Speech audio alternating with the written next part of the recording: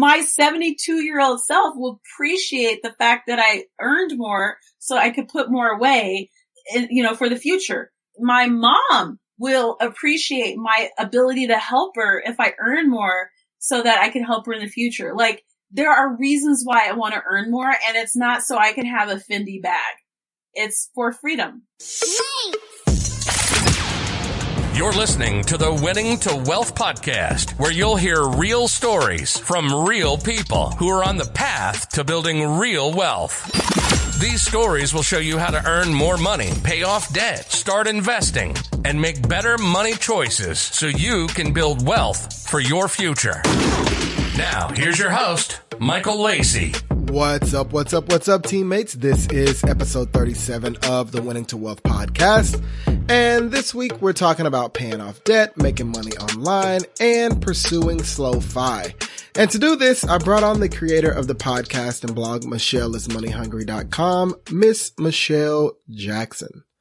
Now, we've talked a lot on this show about pursuing FIRE, which is an acronym for Financial Independence, Retire Early. And the basic concept of FIRE is essentially to find ways to maximize your savings rate so that you can have a high enough net worth or even a high enough cash flow to become work optional for the rest of your life. And a lot of critics of the FIRE movement feel as if saving so much of your money can really limit the fun that you can have today, unless you make a higher than average household income. So what do you do if you kind of fall in that gap? Maybe you don't make a huge income, or maybe you do and you want to reach financial independence, but you also want to enjoy life now. That's where Slow-Fi comes in. So we're going to have Michelle share her journey and what it took for her to get to that point, including how she paid off $60,000 worth of debt during the process. Now, Michelle mentions a few different things in this episode, including ways that you can connect with her. So be sure to head over to the show notes page, which you can find at winningtowealth.com/episode 37. That is winningtowealth.com/episode 37. All right. Let's jump right into this episode to learn how Michelle paid off $60,000 worth of debt while pursuing Slow-Fi. So, Michelle, welcome to the show. I'm so excited to have you on today just to learn a little bit more about your story and share it with the audience. So, again, thank you just for being here today. I really appreciate you coming on. Thank you so much, Michael, for having me on the show. And I really do hope that my story is helpful and a little bit hopeful at this point in time. I think it will resonate with a lot of people, especially right now, because of what's going on with the economy, even though that conversation seems to be not being had right now. Right. So, I like to always kind of start back at the beginning of things. So can you just talk to me a little bit about how money was managed in your household, like when you were growing up as a kid? When you ask this question, it's really funny. I reflect a lot about the beginning, the genesis. And as a little kid, my parents divorced when I was about 6.5, 7 years old. And the thing that my dad did was he declared bankruptcy, which he really didn't need to because they didn't have any money to be declaring bankruptcy. And so what happened is, like with most women in that situation, when they talk about women and divorce, the woman's income will drop significantly as a result of divorce. That typically the trend is women go into poverty as a result of divorce. And so my dad pulled this financial maneuver and it set a precedent for the years to come. Unfortunately, my mom decided to go to university. She always had a love of learning, and I ended up going, obviously, with my mom to university, to this beautiful little town where she got a lot of financial aid. And so it was this really weird experience where we were really struggling, but we were living in one of the richest cities, like towns in the United States to this time. So to this day, it's one of the richest places you could live in. But we were we were struggling. And, as a kid, I could tell that we were struggling in some ways, but it was confusing because I would go horseback riding with YMCA and I would do all these really cool things and I was never hungry. Like it was nothing like that, but there was an ongoing tension with money in the house, always. And so when I talk about like money in my life as a child, there was always a tension because there was never enough. I mean, let's talk about that. Let's explore that a little bit. So, I mean, what did that tension teach you, going into adulthood? Because I'm kind of familiar with that. I mean, I grew up in like real life poverty, you know what I mean? And so it was different for me in that like we didn't have a lot of things and like I didn't get some of the experiences you had. So it's really interesting to hear kind of that play out in your life. So I'm just curious kind of what did those childhood experiences teach you about money and handling money, and like, how did you carry those lessons into adulthood? So it was confusing, and I think that part of it was my mom did not want me to struggle with money. So she wouldn't, or she didn't want me to feel a lot of the pain that she was experiencing, right? And so what she did, which I really wish she didn't do, but she did, she wouldn't let me work when I was young. So I never like babysat or did those kinds of things. Like, I never earned like pen money, if you will, as a young kid, because my mom was just like, once you start working, you never stop. She literally said that more than once. And I begged her finally, cause I had expensive taste too. Only child, by the way. And so I was like, Mom, like I really want to work and I'm tired of asking you for money and da da da da da. And I do think that some people are natural spenders and some are natural savers. And I also think that some people are also under earners, right? As well as other people who really attract money to themselves. It doesn't mean that that's a financial identity that you keep forever, but I do think that some of us trend that way. And so finally, when I was about 16 and a half, my mom, I wore her down. I was just like, Mom. And so I wore her down and I finally got to get hired on at my first job making sandwiches at the food court in Tabor Center, downtown Denver. And it was so awesome because I was making bank. I was making $4.75 an hour and it was so awesome. It was so awesome. But here's the thing. I didn't get the money management conversation related to earning that money. So I got the soft skills conversation, which I think is so important and serves me so well to this day. Stuff like show up on time. Your word is your bond. Do what you say. Be ethical. Go above and beyond. Like these wonderful soft skill conversations that I think in a lot of Black families still really happen, to this day.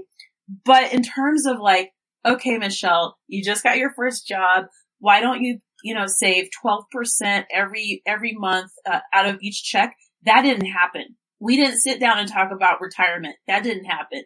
We didn't sit down and talk about managing debt and how to avoid debt. Like none of that happened. Not because my mom didn't care about that, but because she'd never had those conversations like with her parents. So she was learning on the fly. And I should mention my parents divorced after my mom was a stay-at-home mom for the entire time that they were married, which was the case at that time. It was very common. I'm a Gen Xer, so I'm older than I look. So it was common at the time to have your mom be a stay-at-home mom. And my dad was in the military. So there's also that's very relevant now, where a lot of moms are like, look, I'd like to do some work or whatever, but we keep moving from base to base. And we lived in Japan for a couple of years. So when I was little, I started school in Japan. And so my mom's ability to work was really impeded by gender roles and notions in the house. And also just the fact that we were moving around. So she went from being married and a stay-at-home mom to immediately having to care for two people, like the primary wage earner for two people. And there's a story, and I kind of remember this happening, that she shared with me, when I was younger, and she was looking for a job. And we're in Denver, and she had to take the bus with me, but she had no money. So she had to take the change out of my piggy bank in order to take the bus. I was free. So when I think about money and these money stories in my life, it's really, there's a lot like that. That's a different conversation than someone who's like, yeah, you know, like grandma gifted mom and dad $40,000 to purchase a house. And I'm like, that didn't happen. That's not my lived reality. Like that didn't happen. So, that said, my mom taught me how to be scrappy. I can survive, you know, like that's great. That's a skill that honestly a lot of people wish they had right now, to be honest. But at the same time, I also learned some things that I, to this day, am grappling with, such as how to earn more, like not to be attracted to under earning. And there's a reason why I call my project Michelle's Money Hungry. It's not about greed. It's about telling myself that it's okay to want to earn more. Because the other pieces with a lot of women of color in particular, a lot of the roles that we work are of service. And it's kind of tied to religion as well. I'm not religious. I believe in God, but I'm not religious. But what I've seen in my family, because I have a lot of religious family members, when they talk about work and wealth, it's very tied together. And even though my mom's not that religious, even with her, it's something I notice, right? So to this day, like for the rest of her life, I don't think this is going to change. Money is hard. Money brings pain. Money is difficult. There's some things have gotten better, but in general, that's the life lesson that she's learned. And she's grown. So at this point, I don't know that that's going to change, nor does she have the energy to change that mindset. For me, it's been a very challenging experience to unlearn a lot of these lessons. And it's taken a lot of self-exploration and to get to the point where I'm at now, where I'm very assertive about what I want. I've paid off a lot of debt because I had no money management skills, so I messed up my money. Yeah, it messed up everything. Not because of anything other than I just didn't have those skills. And now as an adult, I'm like, money is interesting, especially for a person of color. Money is habit and it's access. And recently I released a podcast episode kind of talking about this. I'm like, if you've got 80% of your habit, like 80% of your money life is habits, and you've got them good, but then the other 20% of your money is affected by other people making decisions about you, such as hiring you at a fair wage that is equitable for the role that you're in, saying yes to a mortgage that you've applied for, or no, because they've decided for some reason that you shouldn't get that mortgage, or maybe you're working hard in a role and you think that you should get a raise, and they're like, sorry, there's no raise. And you're like, and those decisions will resonate and affect you for years to come in your wallet. And I don't think a lot of people think about it in that way, like how I can affect other people's money as an employer, as a supervisor, that kind of thing. And I've had a number of situations where other people have hit me in my wallet because of whatever issue they may have with me. And so there's a reason why I now work for myself, because I can under earn or over earn as much as I feel compelled to do so. And it's a very freeing experience. Absolutely. Absolutely. I get it. I get that feeling wholeheartedly. So, I mean, going back, I know just something that you touched briefly on there was like, you messed up your money at one point. You found yourself in a lot of debt. So can you talk a little bit about like what was happening in your life as you were racking up all this debt? And first, we'll just start off with like, how much debt did you find yourself in? At this point in July 2020, I've paid off over $60,000 worth of debt. The thing with that debt that was so difficult was the complexity of the debt. A lot of bloggers in the personal finance space don't talk about this notion that I've coined called debt complexity. I think it's a very different conversation when you have one giant student loan that you can throw everything at versus 30 plus creditors who are calling you, emailing you, texting you, maybe the same creditor doing all of that in the same day. So I had a lot of debt complexity where I had a lot of little debts. Some were a little larger than others, but it was a lot of debt that grew over time. And I didn't just mess up my money once. Are you kidding? I had to learn the hard way more than once. And that occurred during college, during graduate school. Like I never got the money management skills to not do what I was doing. So every time I messed up, a couple years would go by and I could get credit cards again. You know what I mean? Like nothing changed. I didn't change. And then I had something happen that really changed how I thought about the situation. So in 9/11, I'll never forget it. Actually, it was a little before 9/11. My mom actually lost her job in the airline industry. So that year, the airline industry, there was a lot going on. It just was frothy, if you will, for some reason. And she lost her job in that industry. And, I'll never forget, one of the things we didn't realize was that the economy and how work was found was changing. So before you could like change jobs really easily, like you could just be like, you know what? I'm at will and I'm willing to go and I'm going to get another job. Like it was just very simple to move from job to job. This time my mom couldn't find another job. And this is a person who'd been working since she was 12. So for some reason she was really unable to find work. And finally one day she goes, Michelle, I'm scared and I need help and I need to live with you. And I'm like, what? Like, are you kidding? Like I'm in graduate school. I'm auditioning for dance videos. I'm trying to become a Denver Broncos cheerleader. Like I'm doing these things, right? And having my mom live with me in a studio in one of the richest, neighborhoods and cities in the United States was not on my list.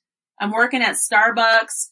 I've got a financial mess, but I can kind of avoid it because I have student loans too. And then this was a come to Jesus moment. Okay.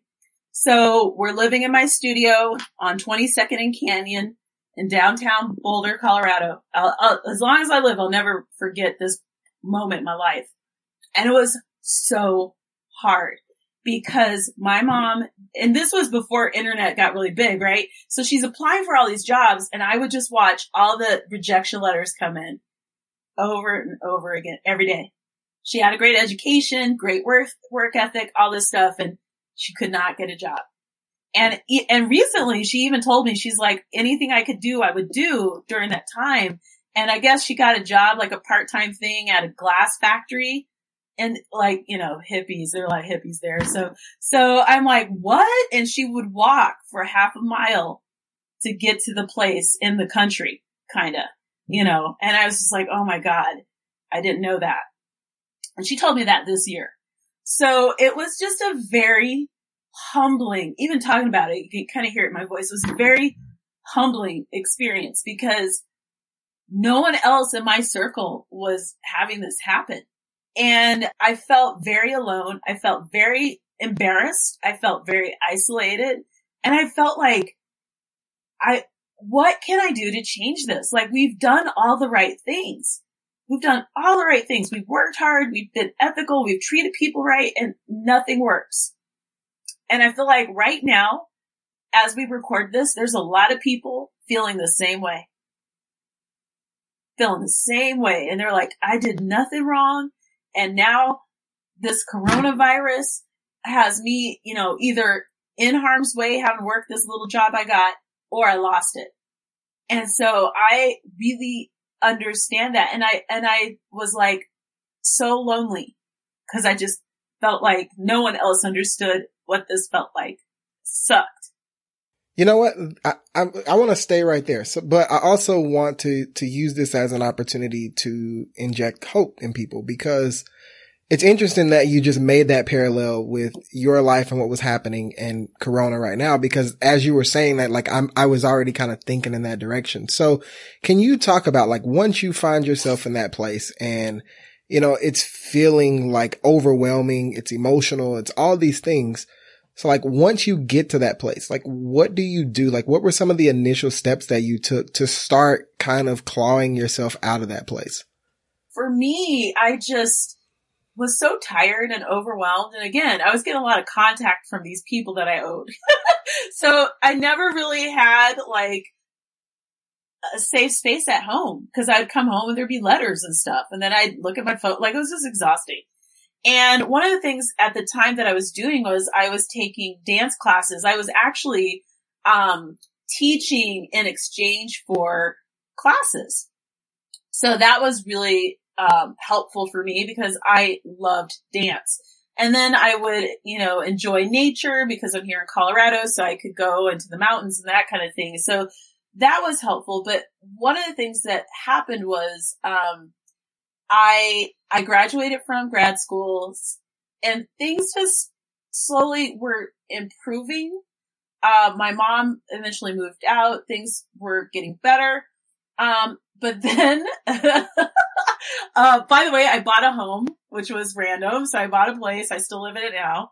But then I got a job, a few years before that, I got a job at a university. It took 4 months to even get hired on for that. So just as a side note, that was stressful.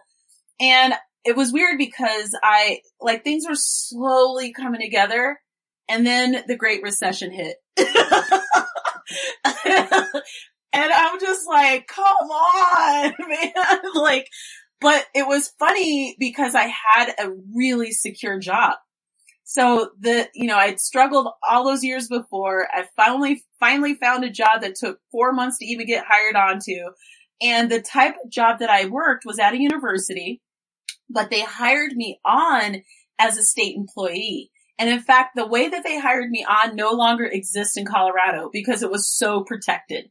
Like it was such a good way to be hired on. They don't do it anymore because you can't get rid of people. So I worked that job for 10 years until I got burnt out and I was like, you know what? I'm done. And it was a wonderful, wonderful, wonderful, job. I worked at a university. I loved the students that I worked with, adult students learning English as a second language. But I would say that because of all the, I think that what people forget is there's an energy that sucks up your brain energy, if you will, when you're managing debt. Like there's just a certain amount of energy that is a constant sense of distraction because you have debt, especially if it's in arrears. If like right now, there are a lot of people who had debt that wasn't in arrears before coronavirus and they thought it was perfectly fine. Now they're like, oh my God, this is bad because they're starting to get the calls, to get the contact, whatever. So you can imagine having 30 plus creditors that I was slowly but surely kind of trying to get stuff taken care of slowly. But I was trying to do several things. One, I had to find a job. I got the job. 2, I had to just have things stabilized. 3, I had to decide that like I didn't want to live my life like this. I didn't want to get married and have a conversation like, babe, I've got like 47 debts. Like I don't want to have those conversations. What I didn't realize was how long it would take to do this. I had no idea.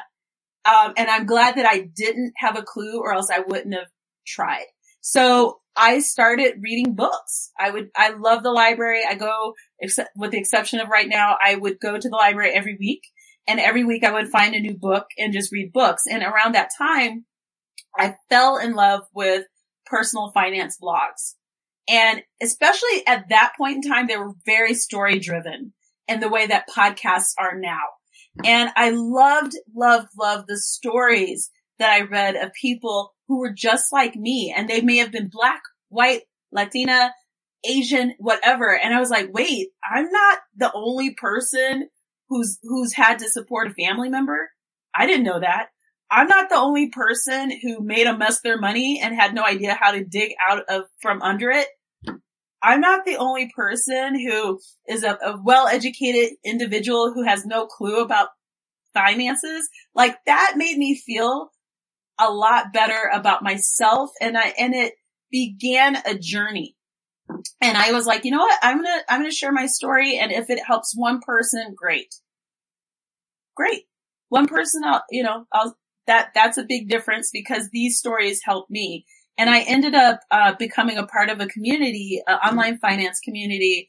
And it was funny because I discovered 2 weeks before they had their second event that they were going to be in Denver. And, I was like, oh my God, all of my like people that I fangirl about are going to be in Denver. Like I got super excited and it was only $100. It was super cheap and it included food. So I was like, I am so going to this conference and I can walk there. And so I did. And I learned that one of the most important things about money, which is you can't do money on your own. And especially in a situation like mine, you need community. And so I found community and that was so empowering and so helpful. To this day, I'm in touch with these people that I met that year. And that was 2012. It's 2020 now. So can you talk about that a little bit? Because that's something that I'm big on, something that we talk about on the podcast quite a bit is finding your tribe and sharing our unique perspectives and becoming better and bettering each other. So can you talk about the impact that that's had on you? So knowing other people who literally have walked in my shoes in very similar ways was a turning point for me because I could share what was going on with me and not worry about judgment and not worry about people saying, well, why would you help your mom? I wouldn't do that. I'm like, because that's ethically what I would do. And I'm not going to explain this decision to you. And then people who are like, I believe in you, Michelle. I believe that you can do this. It might take a while, but we have faith in you. And having that weekly connection, especially when I got tired, because let me tell you, I got so tired. Even recently, I'm at the last $5,500 of unsecured debt. What happens? The corona. So last year, I had the last $5,500 for a year. I'm going to actually do a podcast episode about this. And I stalled out. I was running an event for my business. I was doing other things. And I just, like any other human being, I stalled out and I shifted focus. And I just didn't get it done. And, being able to talk to other people and be like, like, I'm so over this. I'm so tired. I can't believe I stalled out like this. And them being like, okay, sometimes that happens. Just, rest and then get started again. That has been huge for me. So community, honestly, like I can't emphasize it enough. You need to be careful of the people that are in your world. You need to be careful about the people that you share your stories with. You need to be careful about the people you share your dreams with. So there are a lot of people out there who are listening to this and they might be like, well, Michelle, why would you want to pay off all that debt? And I had to be very careful about who I let into my world, into my mind, into my energy, so that I could stay focused on my goal because it was important to me. So, something that you've touched on also a couple times and I've picked up on it is, you've named your project Michelle is Money Hungry and you've talked about doing different things to grow your income. So can you talk about what was going on or what were you noticing, that made you kind of transitioning away from, a lot of people talk about frugality kind of as the end all be all when it comes to personal finance, but you focus on the earning more side. So why did that become important to you? So in 2014, I just decided to leave my job. It'd been 10 years. I was burnt out. I went from working with 100 students at any given time to 600 students. And these were adults. So they were international students. I was dealing with their immigration, with their children, with their stalking. I had a couple people stalk me. It was a lot. Okay. So towards the end of my job, I would go hiking. I was salaried. I would go hiking for a couple hours a day during midday and come back when I felt like it. And, I will say that the hiking for an hour, during lunch, wasn't unusual for anyone in the organization, but I was gone for a couple hours. I was like, you know what? I'll be back. All right. And so finally the stress just got to me. I was like, I am exhausted. I'm sick of commuting. I'm sick of doing all this stuff for other people. I'm sick of people roadblocking my professional development, which had happened in different ways in that job. So finally I was like, I'm going to try this online thing. I might be crazy, but I'm single. I don't have kids. This is the time to take that risk. And so I bought it. This was the third time I was like, I'm going to quit. in 2 years because I was just exhausted. I was having a lot of anxiety. I was having, a lot of anxiety and depression. It was really bad, actually. And I discovered that actually Black women in particular have, a very high rate of heart attacks younger. And so I was like, if I don't do something, I'm going to die young. Like I really was not well. And so I bought a ticket and, I bought a ticket to leave Denver so that I could go to Sydney, Australia. And I gave them my notice and I don't recommend this. I gave them a long notice. And the only reason why I did that was I was the only person who did immigration. So we had to transition a lot of the work and it was going to take a while. I knew it was going to take a while to do. So I gave them like a 4-month notice and I was very well liked on campus. Like I had a campus-wide party for me before I left. Okay. On a 30,000 person campus. So it was like, you know, I was well respected and I worked hard. And to this day, the students I worked with are still in touch with me. My student assistants that I managed are still in touch with me. My colleagues who are friends are still in touch with me. I was supposed to go to a baby shower last weekend, you know, so we're still all in touch. And so the point I'm making about that is some people feel like, well, if I quit, the world's going to end and all this kind of stuff. And you know what? People keep on moving. They don't even think about you twice. Right. So I went to Australia and I was like, okay, I'm going to do this online thing. I don't know what I'm going to do. I'm going to spackle together all these different jobs and just test things out. And so I tried out being a virtual assistant and freelance writing. Like I did all these things. Now, part of the reason why I was able to do this was frugality. Like I lowered my overall budget by about, I'd say about, $13,500 minimum. So I lowered significantly my overhead. But over the years, the thing that I learned was one, I like what I like. I don't like fast food. I don't eat it. I don't think about it. Like when people get in these like fights about fast food chicken, I'm like, what is that all about? So I have expensive taste about certain things. You're laughing, but it's true. I like certain things and other things I do not. And so what I learned during this process is there are some things I'm willing to say no to and some things I'm not. And that in order to live the life that I want to live, I have to be true to myself. I like what I like. I dislike what I dislike and move on from there. And there's no judgment. It just is what it is.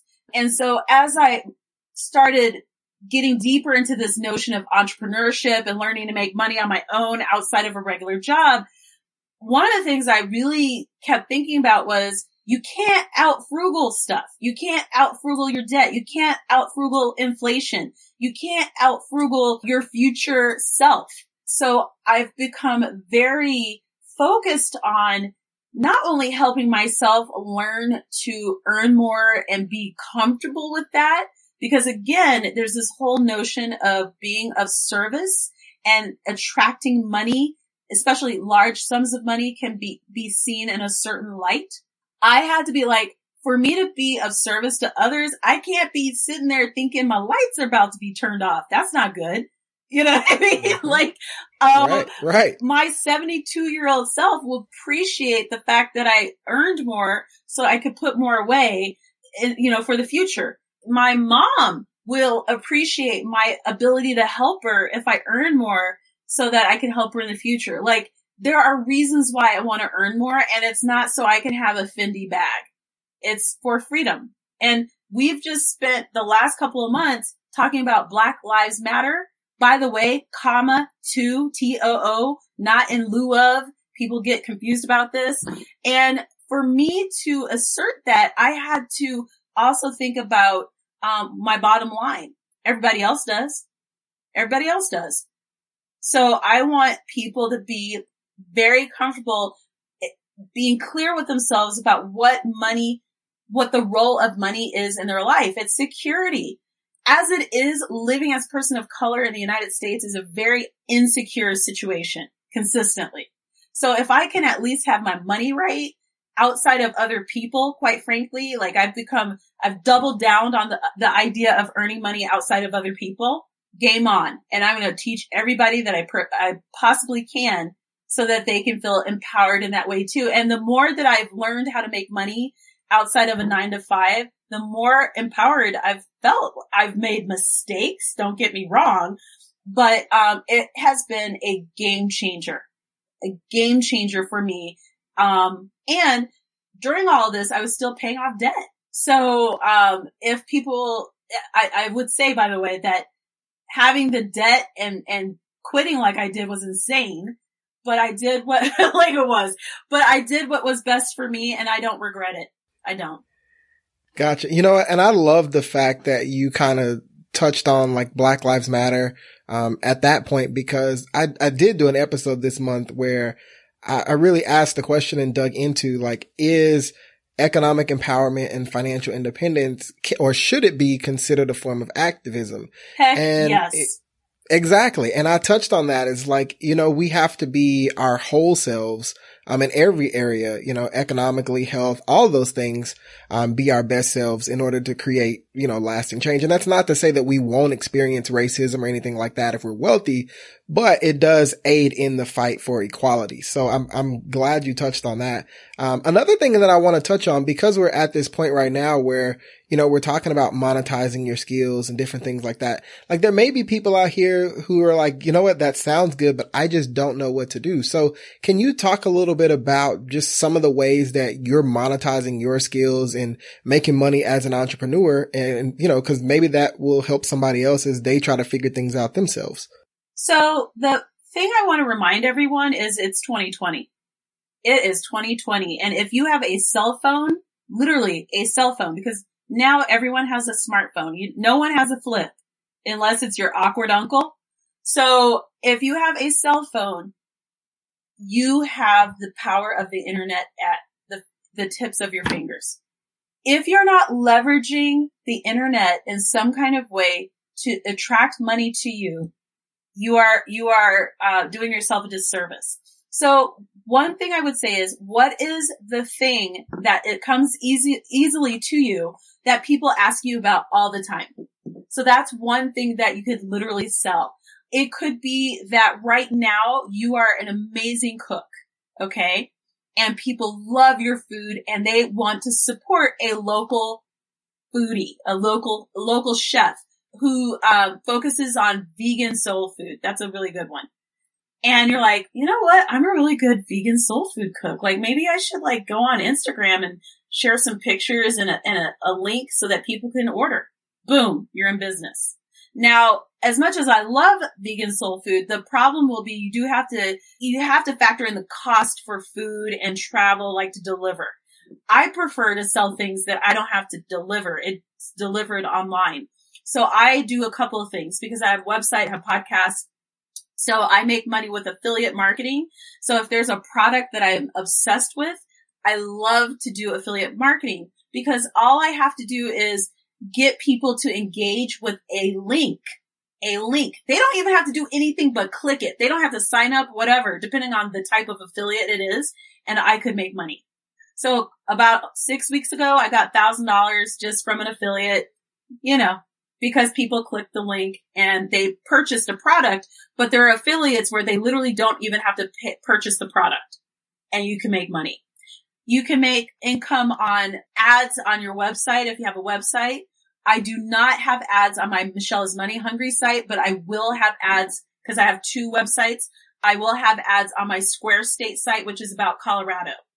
I've had this website living in the background for a while. And now I'm like, oh snap. Like this is the time to really focus on this because ironically, my Colorado website is much easier to monetize than the personal finance one. So ads on that site. I have ebooks that I publish, both fiction and nonfiction, which I love. I'm obsessed with it. I get sponsors for, my podcasts or even written content.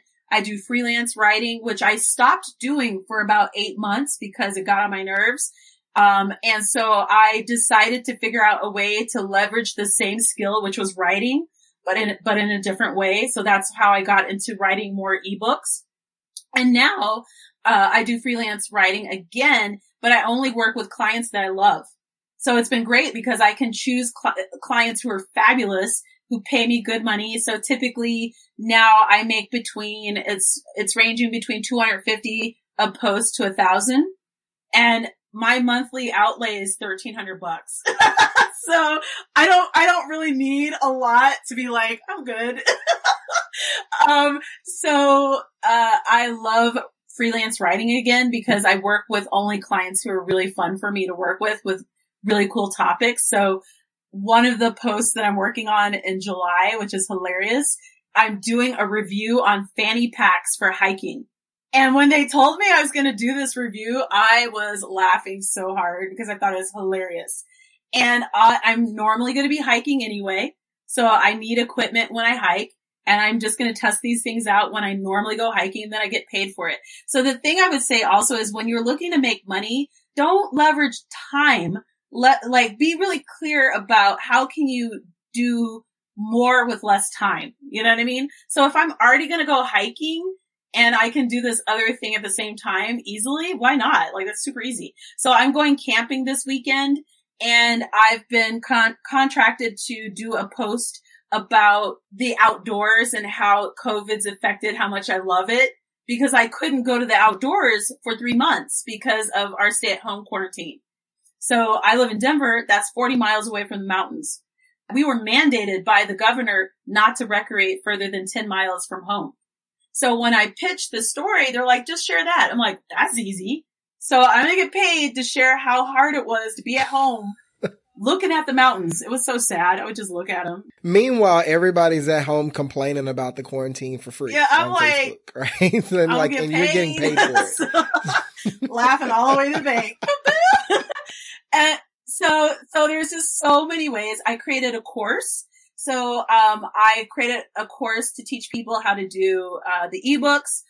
So, creating an academy or like a subscription-based service. I'm actually going to launch one more, in July or August. I have to decide the timing, in the next couple of days just because it takes time to set up. And that one is literally, I'm going to teach people how I do what I do online because I keep getting questions about it. So it's not random. It's not me just like throwing stuff at the wall. It's people have been asking me how I do stuff. But I'm not going to do, I don't do coffee meetups and all that because that's time I could be making money. So, I have 8 years of free content on my website. So I will refer people to that. But because I'm getting so many questions, I'm like, I need to monetize that. So if you're listening to the show and you're like, I get questions all the time about how I live my zero waste life. That's a product you can sell. And honestly, the thing that you sell could help yourself, help other people in your family who might be losing their jobs. It could be helping your spouse. It could be helping your kids. It could be helping your community, but you have to value your time. So I do free things like my podcast and my website, but, I also have to eat. And if you're clear about this, people typically are like, oh, we get it. You know, I gotta eat, right, you know, right. And I did my time, you know, supporting my mom in a studio. I'm good. I don't want to repeat that. So I need to make money. So let me repeat: affiliate marketing, courses, ebooks, coaching, academy, ads, podcast sponsorships, freelance writing. That's, I think, 9. So there's just all these different ways that you can make money online, without selling an actual product that you're touching. You have to do the work. You have to spend some time learning how to do it. You might not earn tons of money in the beginning because that's just how it works.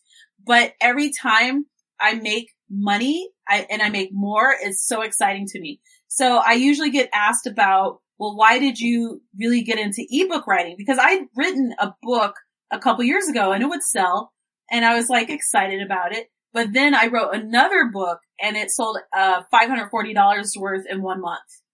And the thing was, that was more than my mortgage. That made me be like, oh, wait a minute, this is exciting to me. And so,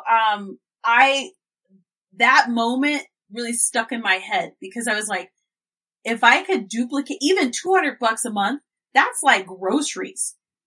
that's huge. So, I average between $200 to about $1,800 a month just with the ebooks, not including anything else. And so now at this time, I feel very comfortable because I have income coming in independent of other people. In addition to doing projects with other people, I'll be fine. So far we've talked about your childhood experiences with money and the struggles you had there. And then, early adulthood experiences with your mom living with you and racking up debt and all those things.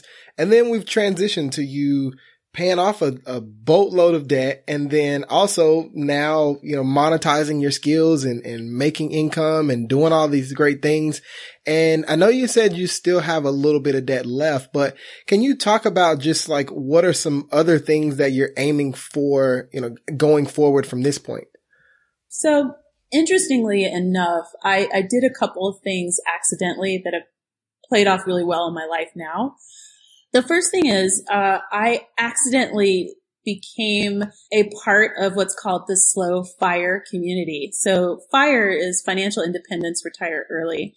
In my case, I knew that I didn't want to live my life. Like for a long time, I was like, I hate how my life is and all these things going on. And I want more freedom and I wanted more of an ability to do what I wanted to do. I didn't mind working. Like I don't mind working until I'm 70 doing stuff I enjoy, right? Like that's fine. But I just never liked the idea of going into a 9 to 5. Like I don't care about coffee talk, all that kind of stuff that people care about at their work. Like I could care less about it. I just want to get my jobs done and go hiking or hang out at a coffee shop. And so one of the things that happened was, when I quit my job in 2014, at the end of that year, one of the things I was looking for was the ability to live my life on my terms and earn money the way that I wanted to. I wanted to visit my grandma when I felt like visiting her without having to ask permission to get a vacation. I wanted to help my mom out with stuff, like the kid stuff that you have to do for your parents without that being an issue. I wanted to go skiing on a Wednesday and not have to deal with like the crazy traffic on the weekend. I just wanted to do what I wanted to do on my terms. And what happened was the past 5 years, that's what I've been able to do. I've really had control over my life. Has it been easy? No. But now I'm really becoming passionate about talking about this idea of slow FIRE. So with regular FIRE, people talk about financial independence, retire early. You usually have like some white dude bros talking about how they made like a couple $1 million and saved it after eating ramen noodles for 7 years, and they're 32 years old and they're living on their terms. For most people, that's just not going to happen like that because most people don't want to be eating bad ramen noodles for 7 years. Maybe they're not working as an engineer in order to accelerate their savings over time, that kind of thing. For me, I think the opportunity to really take control of your life, especially in 2020 where everyone has to work home for the most part, is to find a job that allows you to live the life that you're looking for. There are a lot of people who have kids right now and they're like, we don't know what we're going to do with our kids, and so maybe a job that allows them to work from home and then they can have a nanny. And I'm being serious, like a nanny or au pair, or you pay your parent to come in and help you with that. That might be an option right now. There are people who are like, I could care less about like community at work when literally I just want to do my tasks, get them done, get paid and move on. I'm one of those people. As social as I am, and I'm an extreme extrovert actually. I just felt like making money is making money and I don't need to be besties with people at work. Even though ironically, I'm still really good friends with the people I used to work with. I love those people. They're so sweet. But in most job situations, that's not the case. Like usually you're working with people that you really could care less about, that aren't focused on the same mission that you are. And, who cares? Like when you leave, they don't care that you left, years later. So for me, I want to help people really understand how they can leverage slow fire and build a better life, like right now, versus waiting until they're 52 to retire and spending 10 years of like saving money and that kind of thing in order to live the life that they want 10 years from now. You know what I mean? Like, live your life now. Enjoy your life now. So as hard as everything has been, I do not regret at all what I did, because the people who are like, I'm all focused on fire. I'm like, I'm already living the lifestyle and I've been doing it for 5 years. It's glorious. Glorious. So just really getting people to understand slow fire, what that would look like in their life, and what it would take to do that, so that you can still save money and invest over time, so that you are, securing your retirement and your life in the future. And quite frankly, if you're slow firing, you're going to be working. That's okay. I'm too young not to work. What are you talking about? Like, I have to have tasks and things to do. But I also think, especially for people of color who deal with a lot of stress, like work-related stress, people dealing with commuting, dealing with childcare, dealing with all these things that you're kind of getting thrown at you, being able to design your best life now and having people share how they did it, I think it's like being a Black Panther. Where you're like, I'm going to assert my life and live life on my terms right now. As we go towards wrapping up, I do want to give you the opportunity to share what it is that, you've already kind of touched on it a little bit, but just share some of the tangible products that you have to offer and where people can find you if they want to connect with you as a result of hearing this interview. So I run the website and podcast called Michelle is Money Hungry. I talk about lifestyle design, personal finance related topics. I'm particularly interested in speaking with people who monetize what they already know, who are selling what they already know online. So you don't have to like go to school to learn this already. Like there are things that you already know that you could be selling, but you may not realize it. I run an academy right now called Make Money with eBooks Academy. And you can go to michelleismoneyhungry.com/academy to look at that. And that's where I help people publish, write and publish in their nonfiction and fiction books and kind of learn how to leverage those types of works differently. I do that. And then I'm launching what's called the Brand Building Lab, which I kind of touched on before, which is this whole idea of how do you do what you do online and just teaching people how to do that. So that's coming. I do not have a URL for that yet. So you just have to go to michelleismoneyhungry.com to kind of check that out and keep an eye out for that. Awesome. Well, hey, you guys listening to this, be sure to go check out everything Michelle is doing. I'll be sure to link to that in the episode description, for the show notes page, but also michelleismoneyhungry.com for all of her projects and everything that she's working on. But hey, Michelle, thank you so much for coming on and just openly and transparently sharing your story, sharing your journey with us. I really appreciate this time that we've had together. And I know people that listen to this get to walk away feeling a little more hopeful, maybe with some information that they didn't have before. So thank you again for coming on and sharing. Thank you so much for having me on the show. And I do want to say, like, I've had a lot of tough times, but I feel like I'm on the road that I'm supposed to be on. And, I feel very blessed and thankful for all the people that I've met along the way and hopefully have also inspired as well. And if you are finding yourself in a moment like I was, where you're like, I've lost my job, my relative has lost my job, oh my God, like everything looks crazy. All I can say is take one step at a time, stay focused, take breaks. Be kind to yourself, that you did nothing wrong. If we all had a book, like a guidebook to do everything right, then okay, fine, but we don't. Like, we're imperfect human beings and we do the best we can with the information that we had. I had no information about money management. It took years to learn how to manage my money better.